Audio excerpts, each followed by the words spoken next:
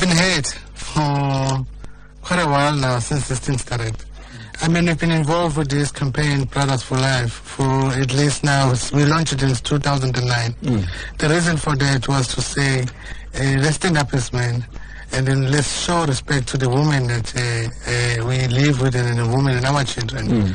And let's treat them as partners. Right. But then gender-based violence shows that 1 in 5 women have experienced physical violence by a partner, so I don't think you've really achieved your objectives.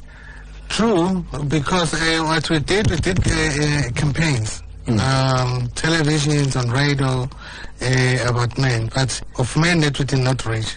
Those side of men that we did not reach, the one who live in the rural areas. And specifically from the men that we've spoken to on the streets of Durban, they say, no, we're not like that. We don't do things like that. No, we'd never hit a woman, we'd never rape a woman.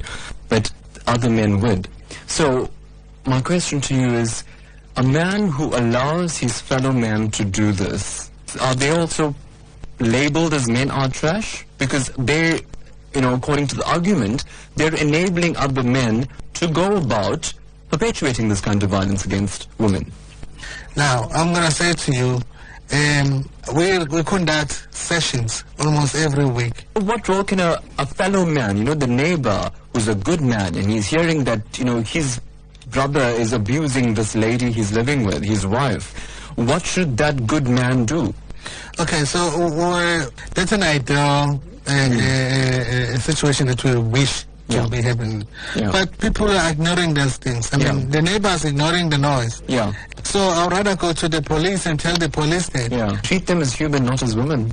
I mean, how powerful is a statement like that? It's really powerful, because now it makes you think as a man that I'm living with a partner, rather than treating someone as called a woman.